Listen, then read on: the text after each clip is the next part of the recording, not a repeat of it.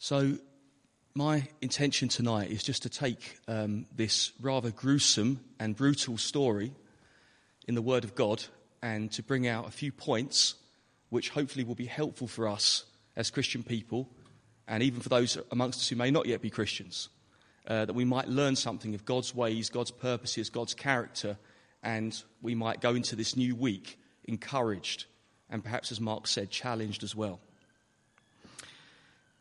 So the Gospel of Matthew is the story of the life of Jesus.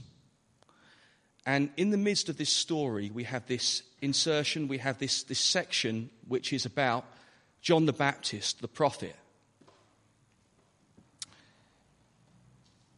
We see here that John had been beheaded because of his faith, because of his courage in standing up and challenging the king, Herod. The first point I'd like to look at tonight is John's courage, his considerable courage. You might have noticed tonight I've tried to do what all good preachers do and have the same letters in the words. John's considerable courage.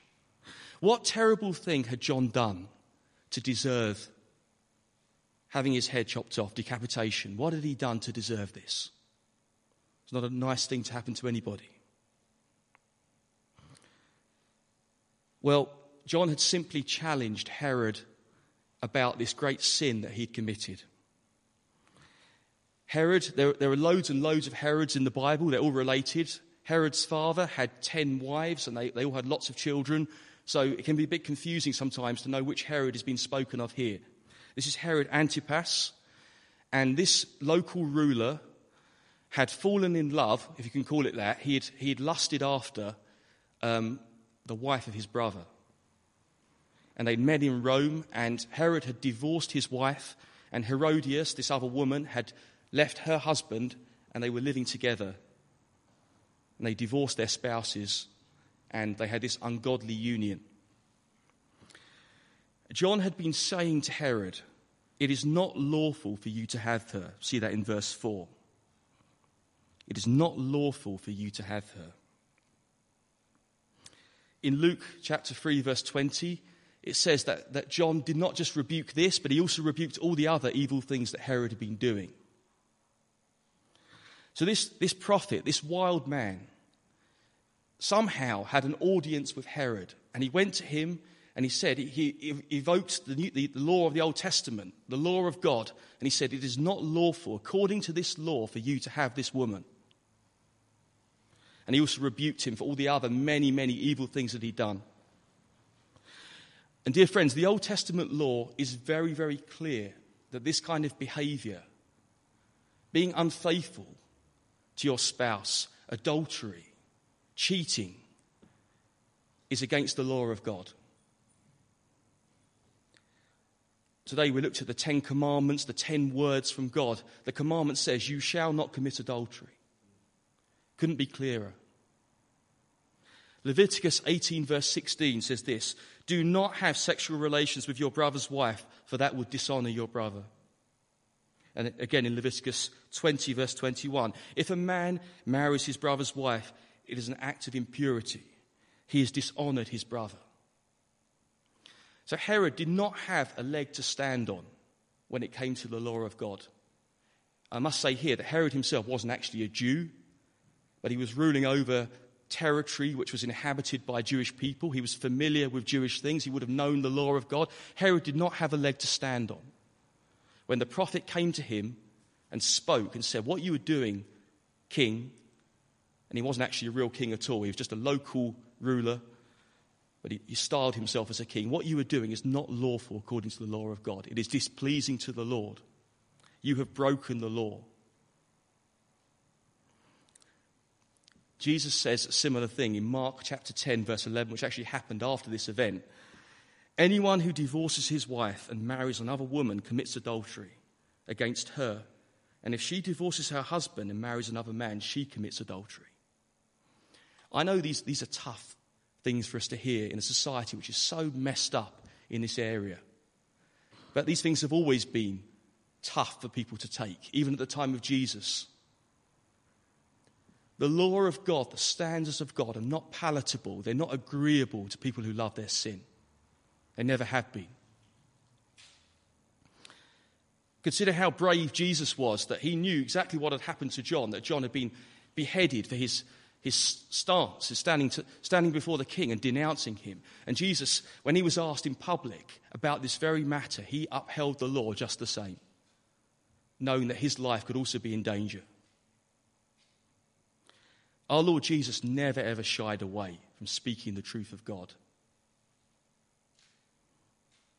I don't really know how Herod came into contact with John, whether they had a regular weekly meeting like the Prime Minister goes to see the Queen, or perhaps he denounced him publicly, or perhaps he had a one-off meeting. He made an appointment and went to see Herod in his palace. We often think of John as being a solitary man in the wilderness. He obviously had some dealings with the public life of the nation. Why did John challenge Herod? Was he like one of those, I don't know if you ever watch Question Time, one of those annoying people in Question Time that like to have their 5 minutes of fame and stand up and they lambast the kind of politicians of the day, Boris Johnson, or whoever it might be, on the panel. They kind of rage. Was John just doing that, having his 5 minutes of fame, standing up, denouncing Herod because he just didn't like him? Well, of course, that was not the case, because John was a prophet. True prophet of God, the first prophet for hundreds of years, the first authentic voice that came straight from God, a man sent by God. And think about some of the things that were said of John. We often remind ourselves of them at Advent time before Christmas. We think about the promises. He was the one called to bring the people of Israel back to the Lord their God. He was the one who was called to turn the disobedient to the wisdom of the righteous. These are all things you can read in Luke's Gospel. John was the one who was called to give the knowledge of salvation to God's people through the forgiveness of sins. And John was the one who preached repentance and forgiveness of sins. Repentance, pointing to Jesus. He is the one who is coming after me. He is the one. He is the Messiah. He is the Saviour. I am preparing the way for him. Repent. Get your hearts ready for him. His job was to prepare the people. And those people included not just the everyday people, but also the highest in the land, the rulers, the people in positions of power.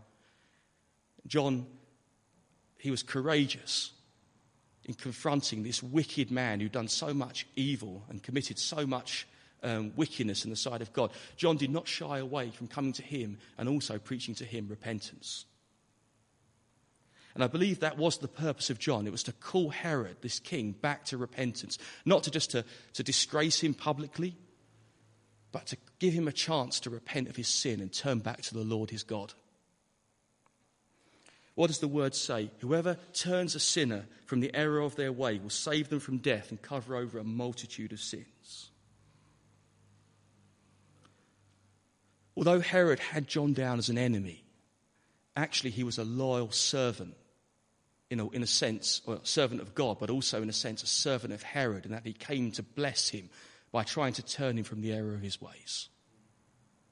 There was a famous Soviet dissident who, when he died, someone said to the president of the Soviet Union at the time, he said, you've lost your most loyal opponent.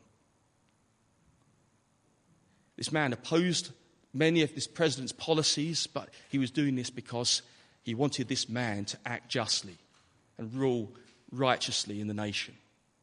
And John was just the same.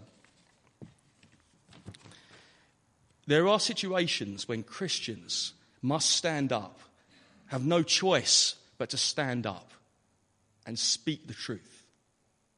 We must speak up for what is right. We must be very wise in this. We must be very, very wise. There are times to keep silent. We have to choose our battles. But there will be a time when you will feel that fire in your bones and you think somebody has to speak. Somebody has to speak for the sake of this person who is so lost. For the sake of the kingdom of God, for the sake of the name of Christ, somebody must speak. and I cannot keep silent, and I will speak with wisdom, with graciousness, courteously, but boldly, whatever the cost to us. And as I said, what the motivation should be for us as Christian people is not just to denounce people for the sake of it, but because we love those people and we love the standards of God and the law of God. We want Christ to be known. We want to turn people from their ways that they might believe and be saved. Paul said, "Have I become your enemy by telling you the truth?" That's what always happens to people who speak the truth. Stand up, put their head above the parapet. They make themselves the enemies of those who don't want to listen. That's exactly what John did. But John's courage to stand up in front of this king and denounce him, but also to tell him what he was doing was not lawful, is an example for us as Christians. He did not love his life so much as to shrink back from death. He didn't waver. Have you noticed when John was in prison, he must have known what was going to happen, where this was going to lead. He did not beg for his life. He did not recant. He did not go back on his words. He did not beg for his life and grovel before this wicked king. He remembered, no doubt, the words the Lord Jesus spoke when he doubted in prison. "Blessed is the man who does not fall away on account of me." And that gave him hope, no doubt, until the day when the executioner opened the door of that cell and dispatched him to eternity, to his reward. Did not fall away. He was courageous to the last because he knew that he was about the Lord's business and the Lord was with him. May that be true of us. That was John's considerable courage. The next one is John's completed course. John was a great man in the sight of God. Great man. Jesus himself speaks very highly of John. You might be thinking, what a sad and ignominious end for somebody like John, such a great man, to have his head chopped off because of this drunken, stupid promise in a moment of madness in this horrible, raucous party in his palace. What a sad end for such a great man. Get a copy of Fox's Book of Martyrs and read the stories of Christians, courageous men, actually quite ordinary men and women, children in some cases, emboldened with the Spirit of God, who stand up in front of rulers and authorities and say, "I believe in Jesus Christ. I will not turn from him. Whatever you do to me, chop my head off, burn me at the stake. I will never turn away." It's very sad to read of the endings of some of these people who had illustrious careers and preached to many people. But you think about John, you think, couldn't he have had a quiet retirement somewhere after serving all these years? Couldn't he have been pensioned off to the hills of Judea, lived out his life with goats and chickens? That if they had chickens. Could such a powerful man of God, such a gifted man, could he not have had some kind of role in the kingdom, in the ministry of Jesus? Couldn't he have tagged along with them and preached the gospel as well? Dear friends, if anybody did not receive a reward in this life for his faithfulness to God, it was John. He didn't receive anything that this world had to offer. He lived a very ascetic life. He was poor. He lived on the margins. And then he died this horrible death.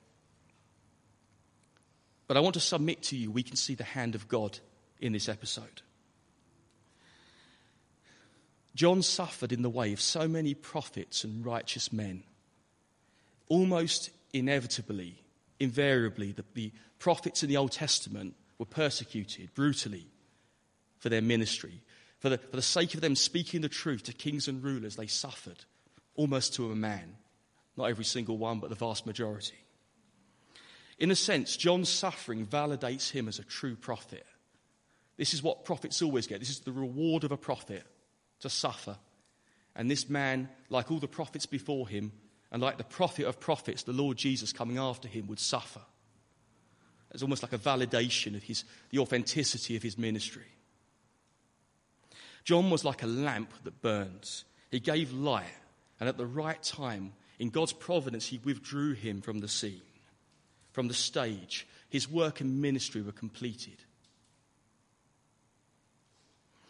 Let me say this, our times are in God's hands. If God should say to you, dear friend, or to any of us,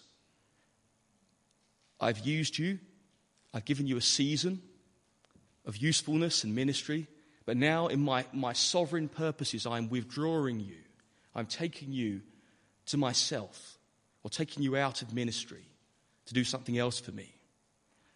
Who are we to argue with God? Sometimes God, in his wisdom, which is far higher than our wisdom, he takes the brightest and the best of his servants. He takes them to himself prematurely, before time. People say, oh, only the good die young. Well, that's not really true at all. But God often takes his servants young, prematurely. Think of Jim Elliot. Jim Elliot was only 28 years old, a missionary. I think it was in Ecuador, wasn't it? He got speared to death by a load of tribesmen and his friends. Young men, fresh out of Bible college, full of zeal for the Lord, wanting to make a difference, to reach these men who'd never heard of Jesus Christ for the gospel. They were speared to death. You think, Lord, what's going on? These bright young men, great servants of the gospel. And yet we read the story of Jim's wife, Elizabeth, who went there, and many of those people were converted to Christ. And she befriended those that had killed her husband, and a great work for the Lord was done there that might not have been done had Jim and his friends not been killed.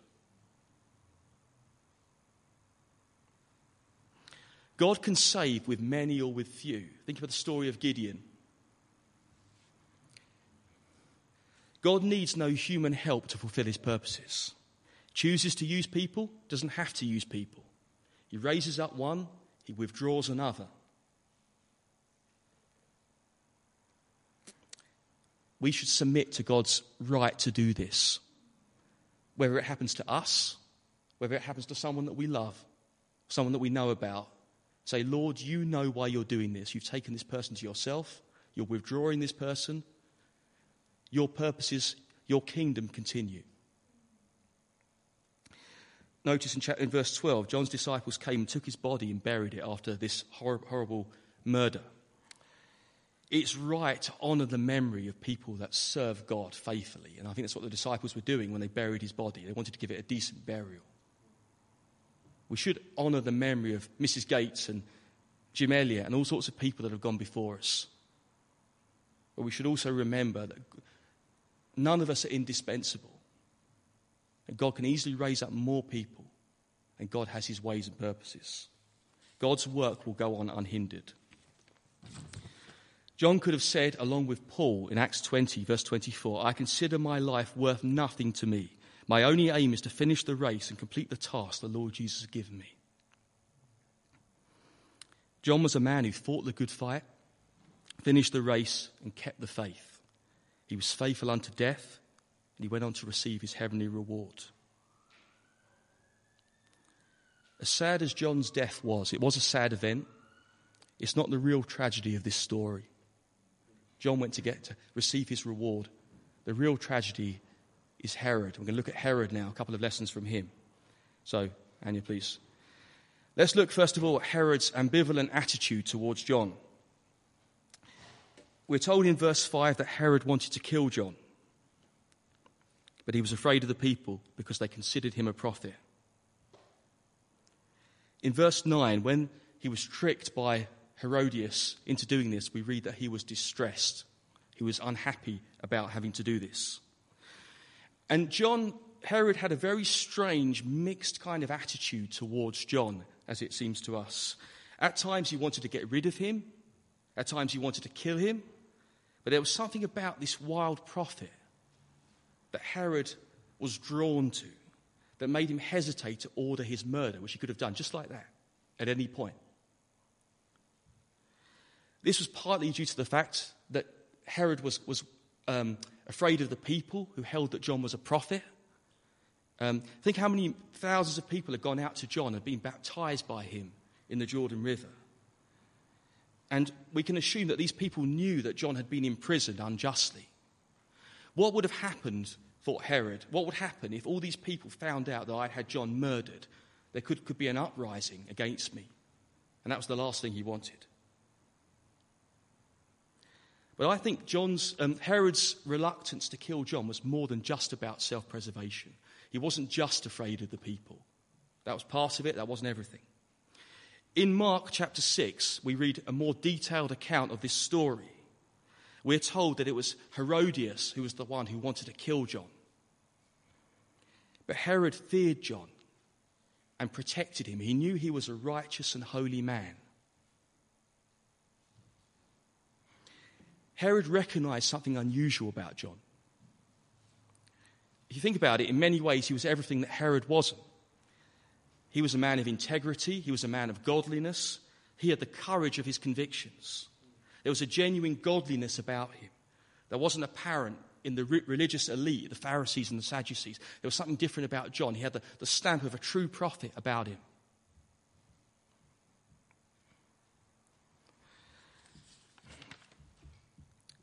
I think perhaps there was something in Herod that grudgingly respected John as the only man in the palace, perhaps the only man in the land, apart from Jesus, who didn't actually fear him. The only one with enough courage and loyalty to tell him the truth. And it says in Mark, I think it's in Mark, that Herod was drawn to John. He liked to listen to him, even though he was puzzled by what he said. That's a really strange kind of mixture, isn't it? On one hand, he wants to kill him. On the other hand, he tries to protect him. It's really mixed up. He's fascinated by what he says. He doesn't really understand it. His wife's probably in his ear all the time saying, be a king, be a true man, kill this troublesome, who will rid me of this troublesome prophet? And Herod puts him on death row indefinitely, trying to protect him because he knows he's an innocent man. What a mixed up mind Herod must have had. It's a bit like the relationship between Saul and David in the Old Testament. You see Saul sort of vacillating between anger at David and jealousy and hatred on one hand, and on the other hand he has this almost like moments of affection and remorse when he wants to save David, and he acknowledges that he's a good man who's anointed by God. John was an absolute enigma for Herod. He didn't know what to make of him, much less what to do with him.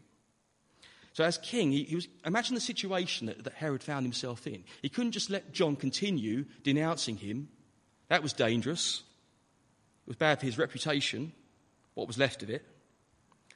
So he had him imprisoned, but he was reluctant to kill him because he knew he was a righteous man. It would trouble his conscience to kill him. And also, if he killed him, the people might revolt against him. Why couldn't Herodias just be content to let John rot in prison? You can imagine him in the deepest, darkest part of the palace, in the dungeon down below. Wasn't that enough for this wicked woman? For him just to lay there and starve in that rat-infested, gloomy dungeon? Well, if you think about it, when all their merrymaking was going on upstairs, John was down there in the back of her mind. She always knew that he was there. Somewhere in that palace, John was there. And she wanted him permanently silenced for the sake of revenge, but also for the sake of permanently cutting off this voice of conscience. Probably she'd also noticed that Herod was spending more and more time, I'm speculating a bit, going down to the dungeon. Where's the king? Oh, he's down in the dungeon talking to John, listening to John. Was he being influenced by John? You can imagine these kind of thoughts going through Herodias' mind. Who's he listening to? It'd be like me going home and Anya finds me listening to some kind of, Muslim teaching at home. She's like, what's going on? What are you listening to? Also, if John kept preaching, there was a chance that Herod might actually turn from his ways, put Herodias out and get rid of her, and that would be the end of her. So this woman, this scheming, manipulative woman, waited for her chance to strike. So Herod had this very ambivalent, weird attitude, which you sometimes get even amongst non-believers towards Christians. On one hand, they see you as a threat. On the other hand, they see you as almost like fascinating, like an enigma, drawn to you. Let's look at the next point, Anya. So, Herod's acute anxiety. I'm not going to say much about this. Notice how much of his behaviour was driven by fear. His behaviour was completely irrational, inconsistent, just what you'd expect from a tyrant, like so many tyrants and bad rulers. Completely inconsistent, mixed up behaviour. Weak and insecure man. Uneasy lies the head that wears the crown. And Herod's head certainly lay uneasy, probably 24/7. So he was afraid of John. Presumably that's why he had him arrested, because he was stirring up the people in Herod's mind. He was afraid of the people themselves. He was afraid of an uprising. In chapter 9, we read that he was afraid of his guests at the dinner party. Because of his oaths and his dinner guests, he was afraid of losing face in front of his guests. Presumably he was afraid of his wife as well, to the extent he couldn't refuse her request. The only thing that Herod wasn't afraid of was the one thing that he should have been afraid of, or the one person he should have been afraid of, which was God. Fear of man is a snare, but whoever trusts in the Lord is kept safe, says Proverbs 29.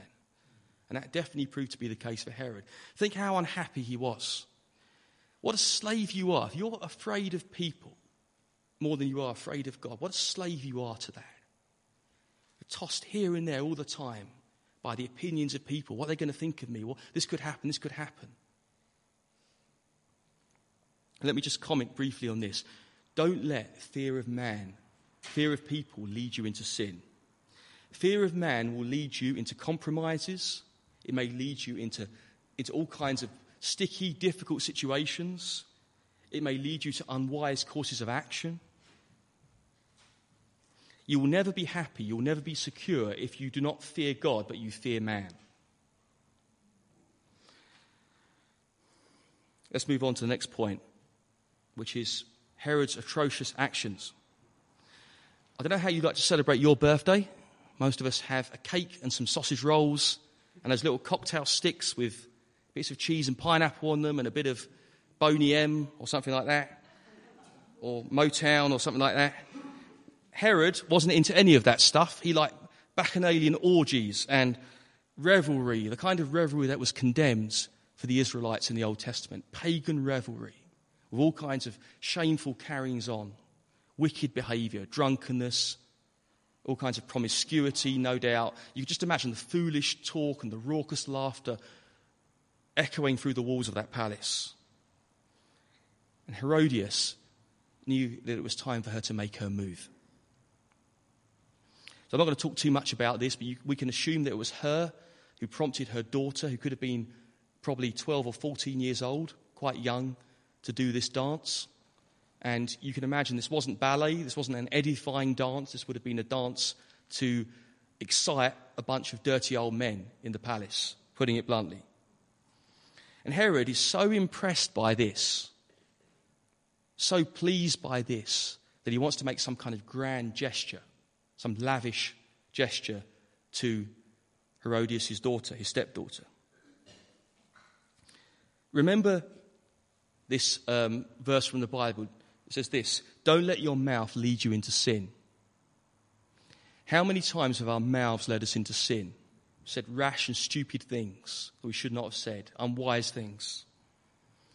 And Herod makes this really rash promise to Herodias' daughter. He says, I'll give you whatever you ask. Herod was acting like he was some great king of Israel. He was a little local ruler, not much better than a gangster, really. False pretender. He's under the Romans, who could have removed him at any time. He makes this lavish promise. I'll give you half my kingdom. Be like Bill Gates, whoever, saying, I'll give you half my business. It could be proverbial. It might not mean literally he was prepared to give half his kingdom. It wasn't really his to give anyway. But in any case, he makes this grand gesture, promise. And you can imagine all the people sitting there, all like impressed by the king. But he hadn't bargained, had he, what was going to be asked of him. Herodias had him exactly where she wanted him. So she asked for John's head. What a gruesome thing to have decapitated, bleeding head on a plate as a kind of trophy. I mean, they were brutal days they lived in, but that was still a rather gruesome, horrible thing, wasn't it, to ask for? And suddenly, Herod is put in a situation much like Pontius Pilate a short time after, where you've got this ruler who's supposed to uphold justice, and he's faced with a choice. Do I do the right thing? Do I free an innocent man? Or do I give in to the wishes of wicked people? With a heavy heart, and he was distressed, with a heavy heart. He'd been trapped. He'd been, as we say in Essex, he'd been done up like a kipper. he had no choice. Well, he had a choice, but he didn't do the right thing, did he? And he had John executed. And that was the end of the matter. John was killed. It was all over. Or was it? I bring to you 2 points of application before we close,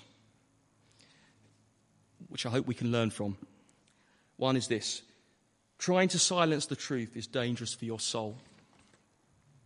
The great tragedy was that God had given Herod a chance to repent. He had sent him a voice of conscience in John. John challenged him. For a season, a brief season, Herod had the chance to listen to John, listen to the preaching of the word, no doubt to listen to the good news of Jesus. But when he had him killed, when he had him murdered, not only had he broken another commandment, he'd already committed the one about adultery and covetousness, he'd also committed the sin of murder, but he silenced the one voice which could have saved him, the one voice which spoke to him the truth, the one voice which could have prevented him going down that destructive course which leads to hell. Let me apply this in this way. I think this is a valid application.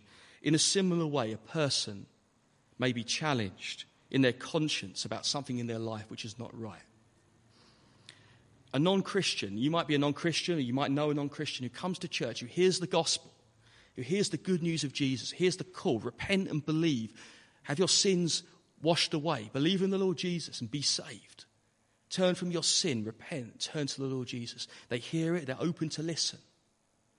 You think, this is exciting, this person is not far from the kingdom of God. Or it could be a wayward Christian, somebody, I've known people like this, countless people, somebody who professes the Lord Jesus, who's walked with God's people, hear the word of God challenging them about something very specific in their life which is not right before God. And they listen and they're moved. There might even be a degree of remorse and a degree of them being emotionally touched by this. So they hear a powerful sermon and say, oh yes, that's about me. And it's so important at times like that, when you hear the word of God being preached, not to postpone it, not to procrastinate, put it off. Say, I'll keep on listening, but to act, to strike while the iron is hot and to obey that voice and not to silence that voice.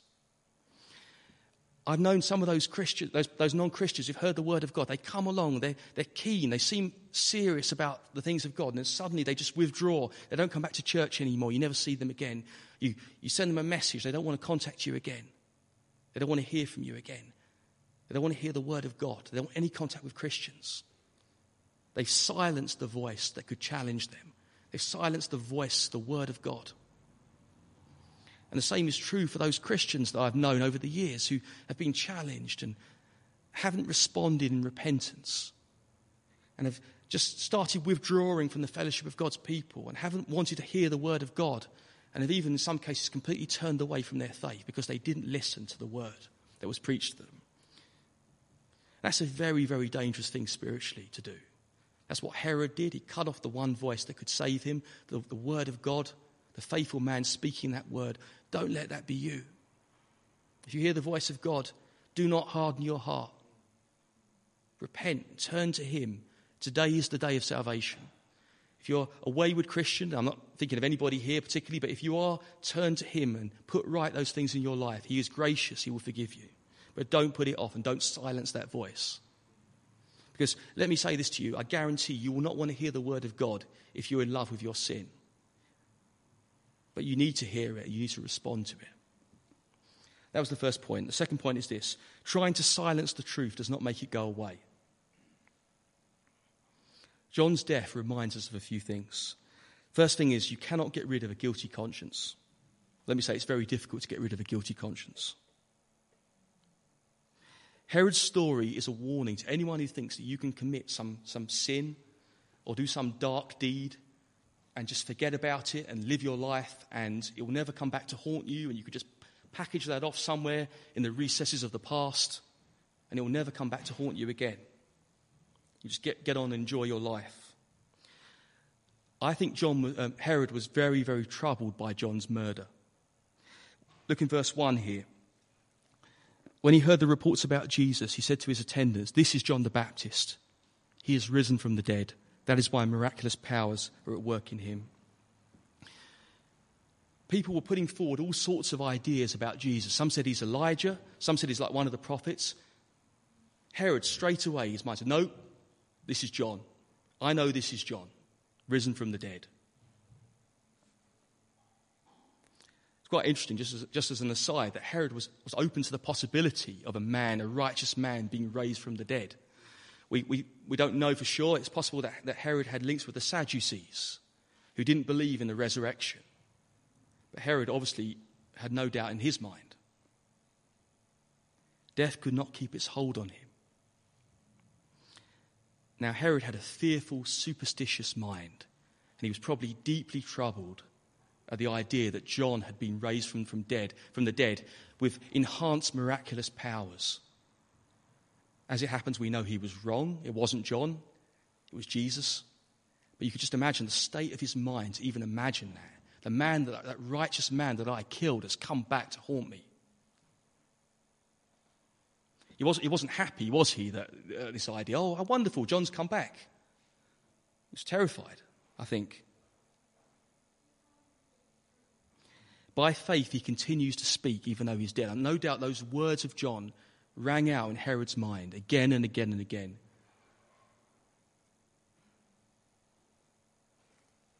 It says in Luke 9, verse 7, he was perplexed. He wanted to see Jesus, to make sure it wasn't John. Imagine being in that predicament, that you've got a righteous man that you've killed because of your own lust, your own stupidity. And yet he comes back again. You can't get rid of him. Whatever you do, you can't keep him down. He comes back and he troubles you and he disturbs you. How do you respond to a situation like that? As I said, don't think that you can commit some act of wickedness and just get away with it and leave it and never let it trouble you again. It won't leave you in peace. How many people are carrying around skeletons in their cupboards? I say this with all sensitivity, as much sensitivity as I can muster. Skeletons in their cupboards, things that people haven't dealt with from the past, dark secrets, guilty things they've done. They try and parcel away and forget about, but are still there, still haunting them, still troubling them. And I say this with sensitivity as well. One example, I've heard anecdotes and stories about women who've had abortions and they've deeply regretted that. And all their lives they've been haunted by these things. Sin will not give you any peace unless you confess it and receive forgiveness and grace. That's the only way to deal with it, skeletons in your cupboards, to confess it to the Lord and seek forgiveness. Remorse and guilt are not enough. You need to come to the Lord and receive healing and forgiveness if you confess your sins. And God is very merciful to forgive sins.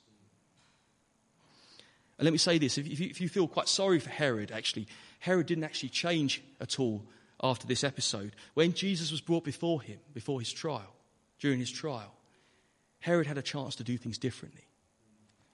He could have respected Jesus, and he could have set Jesus free or asked for him to be set free, but he mocked him and ignored him and sent him away to Pilate to be crucified.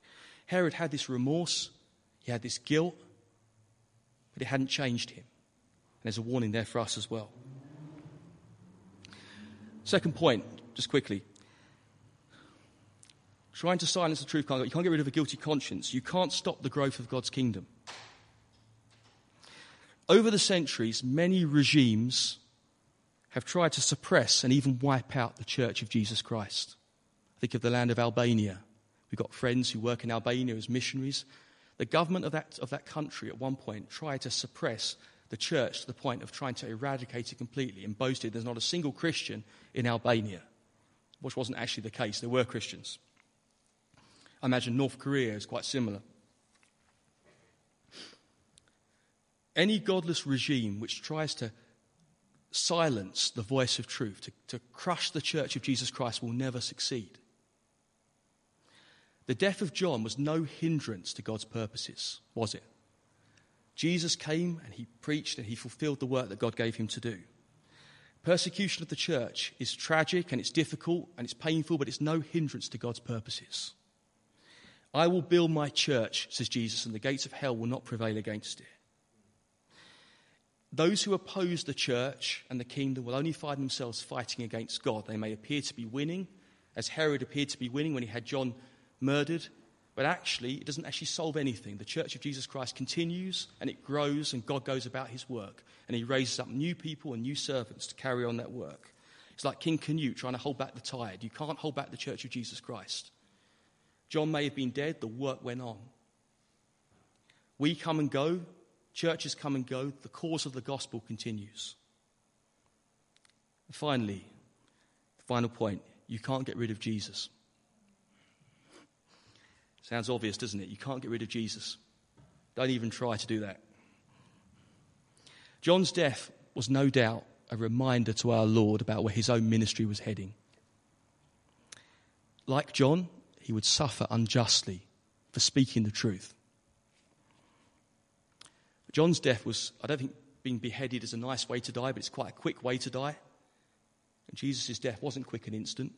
It was agonizing, gruesome, horrible, long, prolonged. John's death, John just died and that was it. Jesus died as an atoning sacrifice for our sins. What Jesus suffered was far worse than what John suffered. He was subjected to the wrath of God. The judgment that was upon us was poured out upon him. It should have been ours. We looked last week about the prophet being rejected by his own people. Just as John and all the prophets were rejected and persecuted, they tried to get rid of God's final messenger, his own son, the prophet of prophets. God's final revelation to his people. They tried to get rid of him. They tried to silence him. They used every tool at their disposal to get rid of Jesus. They killed him. He was definitely dead. They put him in a tomb, sealed it with a massive stone, put a guard on there. What more could they have done to get rid of Jesus, to silence him for good? They just hoped he would go away. That would be the end of the matter. That would be the end of Jesus' followers. They would be scattered. They would disperse. That would be the end of this Jesus movement. But of course, as we know, that wasn't the end of Jesus, was it? Unlike John, Herod was wrong about John rising from the dead, but Jesus really did rise from the dead. He burst out of that tomb in glorious life, resurrection. And after that, they tried to suppress the church, but his followers went everywhere. They preached the gospel, and it spread across the world like wildfire. Nobody could stop it. Let me say this as well. People do that today. They try to get rid of Jesus. You might be one of them, I don't know. They try to get rid of him. They try to package him off and ignore him and reject him and say, well, Jesus has got nothing to say to me. I don't believe in this Jesus.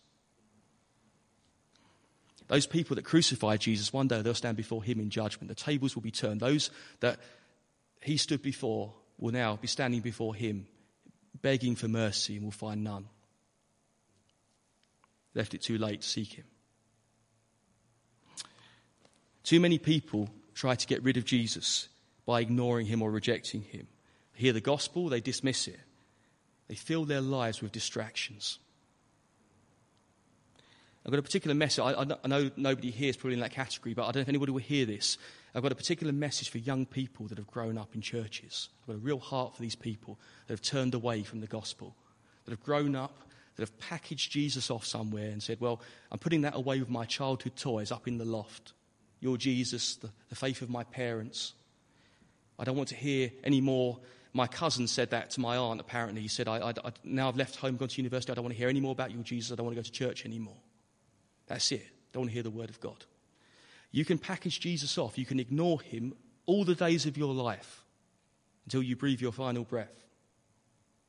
But one day, certainly, just as surely as night follows day, you will be confronted by Jesus again. You can't just do that. You can't get rid of him for good. You will have your meeting with Jesus. You will have your day before him. Sooner or later, all of us will see him. The question is, will you see him as judge? Or will you see him as your saviour? Will it be someone you try to get rid of, try to ignore, try to reject? Or will it be someone that you welcome, that you listen to, that you received? Be reconciled to God. I pray that we would be like John as individual Christians, as a church. We would be fearless, courageous, uncompromising servants of the living God. For however long he has us here in Brighton, in this world, we would burn with that gospel passion to make him known, to point to Jesus. When he withdraws us, our time is finished. That's fine. We'll go to be with him. We'll go to receive our reward, whatever the cost. Let's pray.